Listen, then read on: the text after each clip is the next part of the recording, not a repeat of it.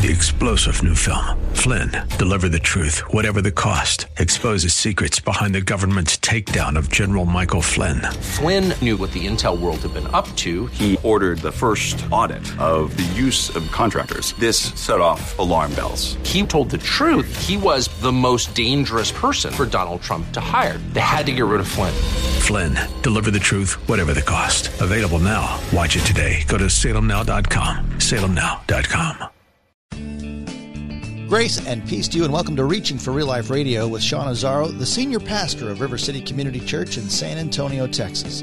Now, this is a church that exists to help people just like you find the real life you were created for, and then find it to the full. That's what Jesus promised in John 10:10. And today we continue in the series in the book of 1 Corinthians, a study of the first letter to Corinth.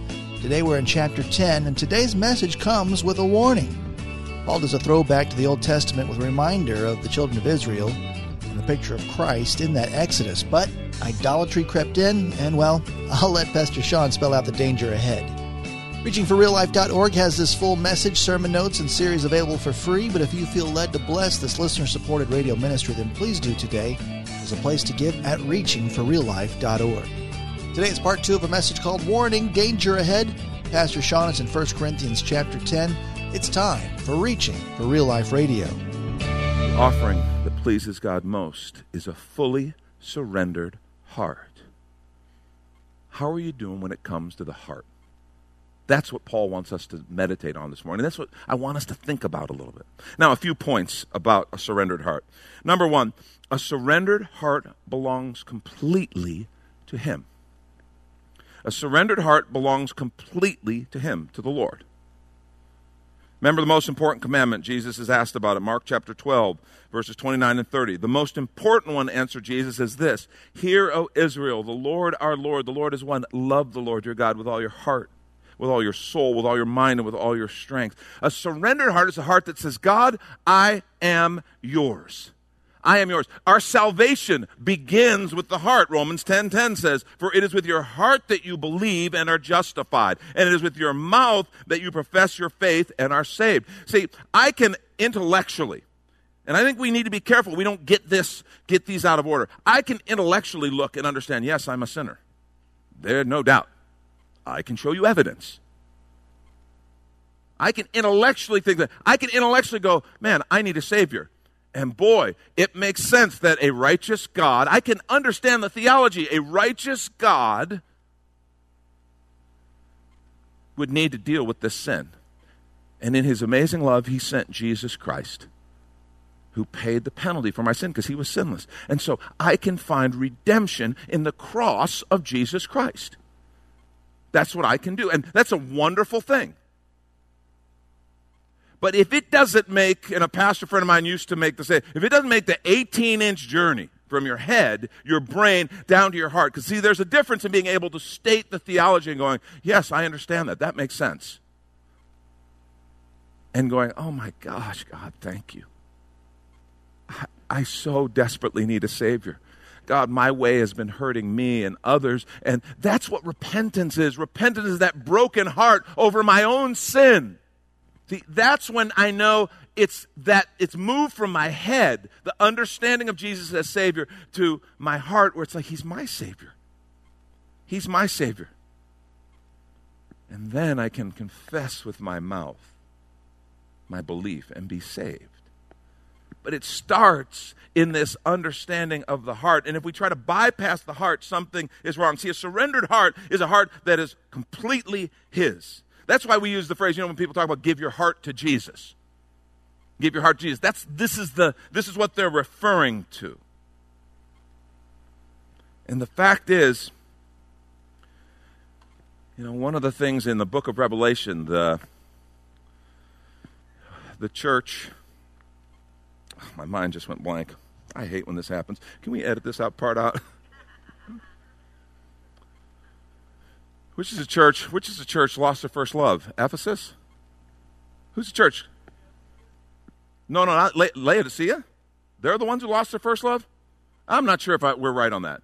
Anyway, the church who lost their first love.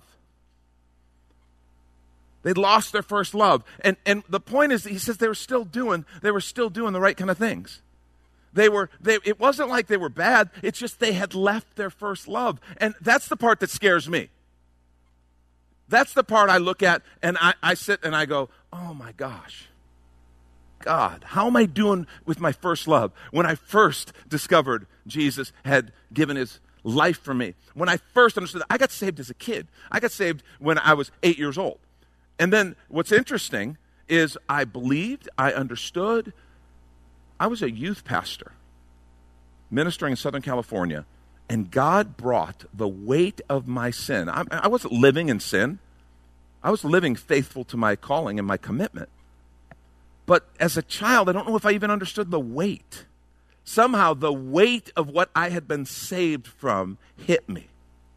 And that simple thing changed my life and ministry. And it'd been going great up to that point. But the weight of my sin, understanding, and there was something new and alive. It's like, God, thank you. And see, I felt almost anew, a first love, a fresh. I don't want to lose that.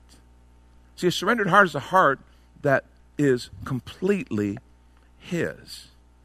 That's what a surrendered heart is. 2 Chronicles 16:9, talking about King Asa, says, for the eyes of the Lord, listen to this, they range or they search throughout the earth to strengthen those whose hearts are fully committed to him. You've done a foolish thing, and from now on you'll be at war. See, Asa was the king who started out well, saw the power of God. He trusted in God, and then he started trusting in himself and his resources. And he experienced what we call heart drift or heart shift. And that's what I want the Spirit to protect me from. That's what Paul is trying to protect the believers from. See, heart being surrendered and completely his starts with the whole lordship issue, the ownership issue. It's that I'm his. When I become a follower of Jesus, my life is not my own anymore. I'm saying, Lord, I'm going to be filled with your Spirit, and I'm going to follow you. My life is now yours. And what happens is everything changes as I begin to focus on him. See, focus is a big issue in life. You ever struggle with focus? I mean, not you guys, I know, but I sometimes do. Other words we use, think about vision, think about passion, think about how I spend my time, how I spend my money. See, the fact is, the phrase follow Jesus is such a great phrase because you can't follow where you don't focus. You can't follow where you don't focus. I can say I'm a Christian and not follow Jesus. I think it misses what the word means. Christian means like little Christ. And I'm an imitator of Christ. But I can say I'm a Christian, I can say I'm a pastor, I can say I'm a churchgoer, I can say all those things and not follow Jesus. I can't follow Jesus and I can't focus on him and not follow Jesus. Those two go together. I cannot follow where I will not focus.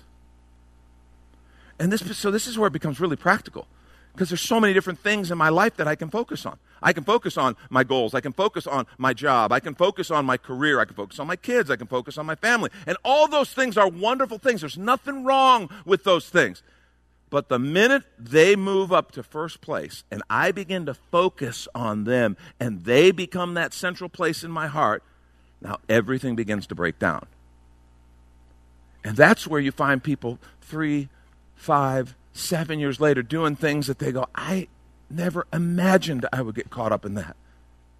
How did I ever let that door open into my heart? How did I ever get involved with that person? How did I ever say yes to that shady deal? How did I ever get there?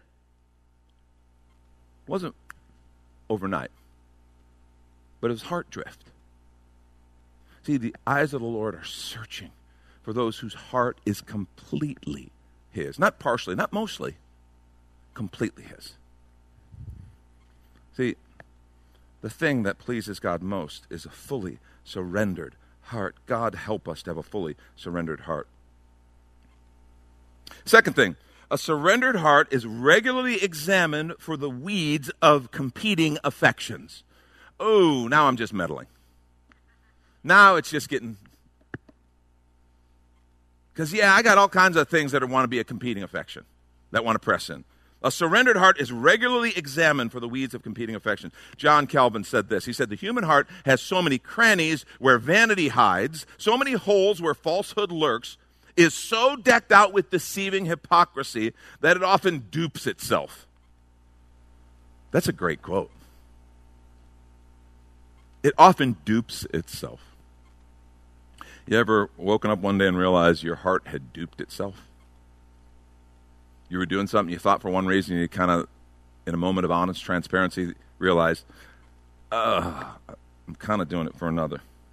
Surrendered heart is regularly examined for the weeds of competing affections. You know, think of things like distractions. In the parable of the sower, Jesus, in Luke chapter 8, verse 14, remember he tells about the different soils.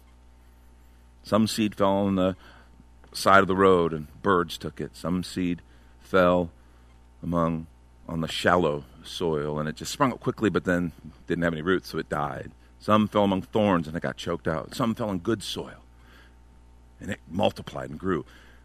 His disciples said, what does it mean? Well, he talked about the different soils. One, the enemy comes and just takes it away. The other, there's no depth, and it never really takes root.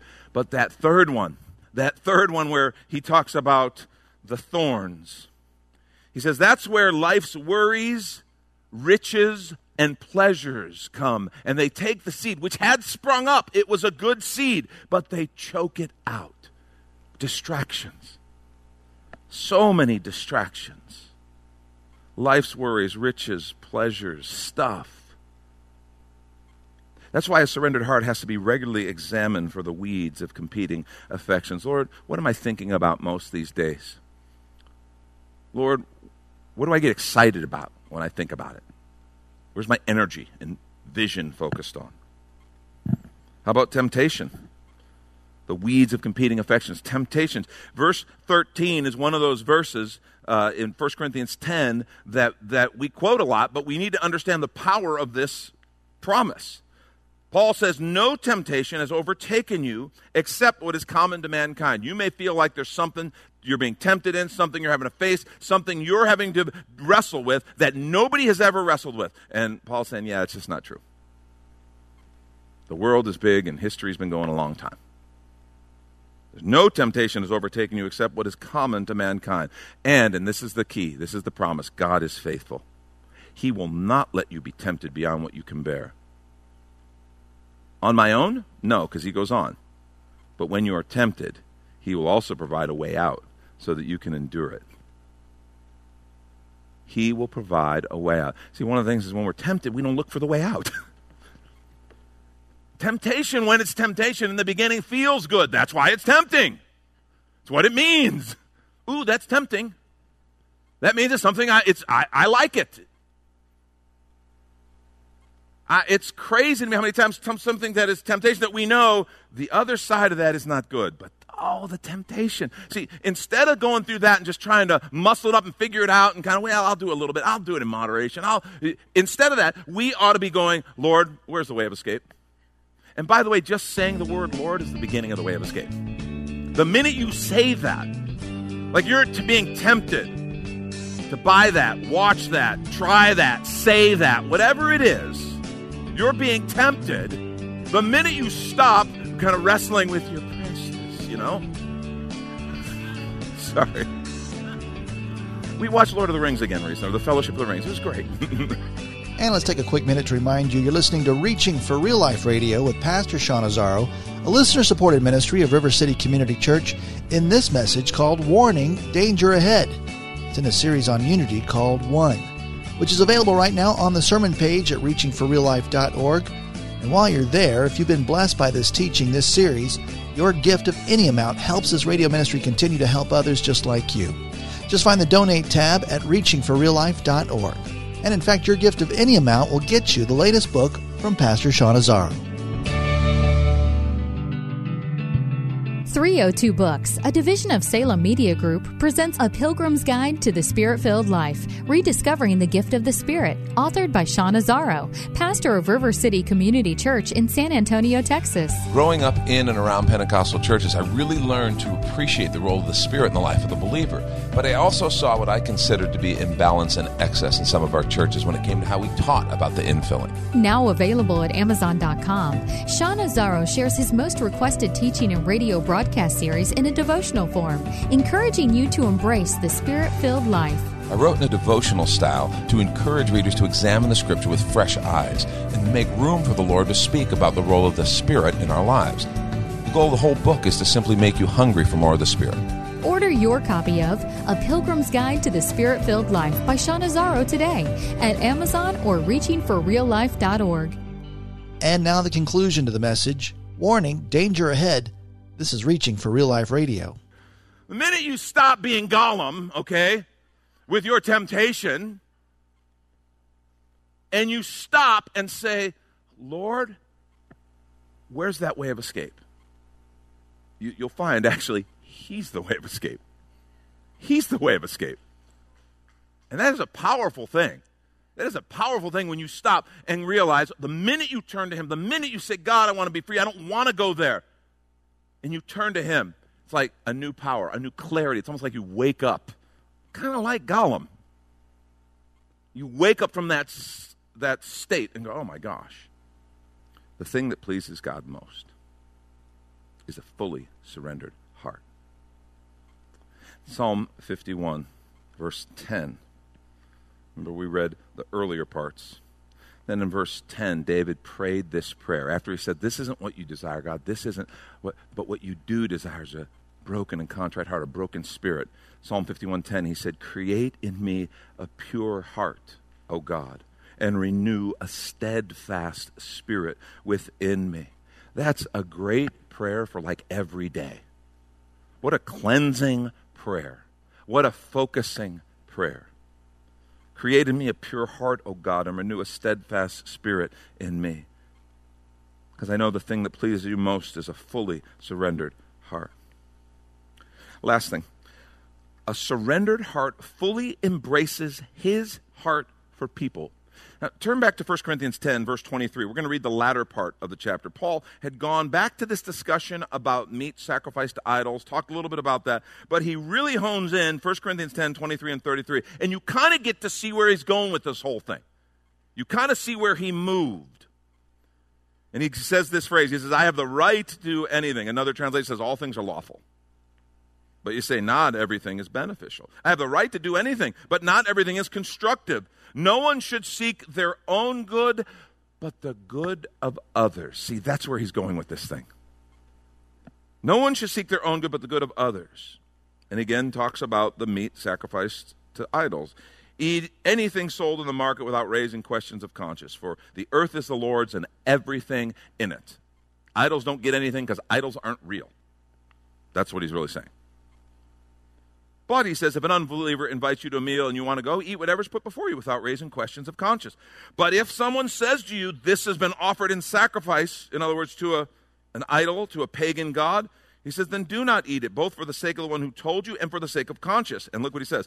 I'm not referring to the other person's conscience. I am referring to the other person's conscience, not yours. For why is my freedom being judged by another's conscience? That's such a great phrase. If I take part in the meal with thankfulness, why am I denounced because of something I thank for God? But look at now, he brings the whole point home. So whether you eat or drink, whatever you do, do it all for the glory of God.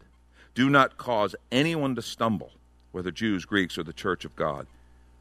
Even as I try to please everyone in every way, for I am not seeking my own good, but the good of many, so that they may be saved.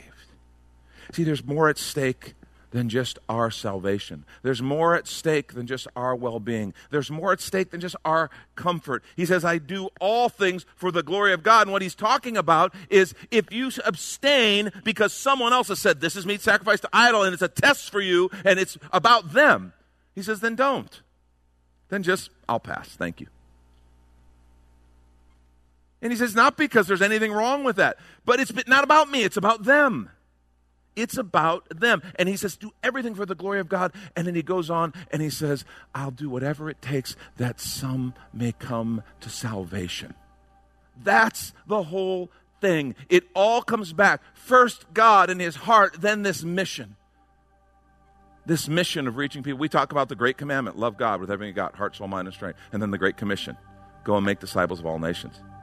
See, if you have God's heart, a surrendered heart fully to him, is always going to come back to this place. Yes, it's going to be holy in worship. Yes, it's going to be righteous in following Jesus. But it's also going to become evangelistic in this reaching of people who aren't here yet. It's never going to be satisfied. We're pure. We're doing good.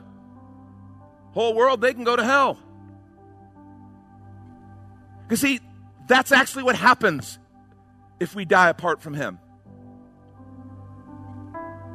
And you can't have a heart that is fully surrendered to him without him coming and saying, hey, wait a minute, who's around you who needs to know that I love them, that I gave my life for them,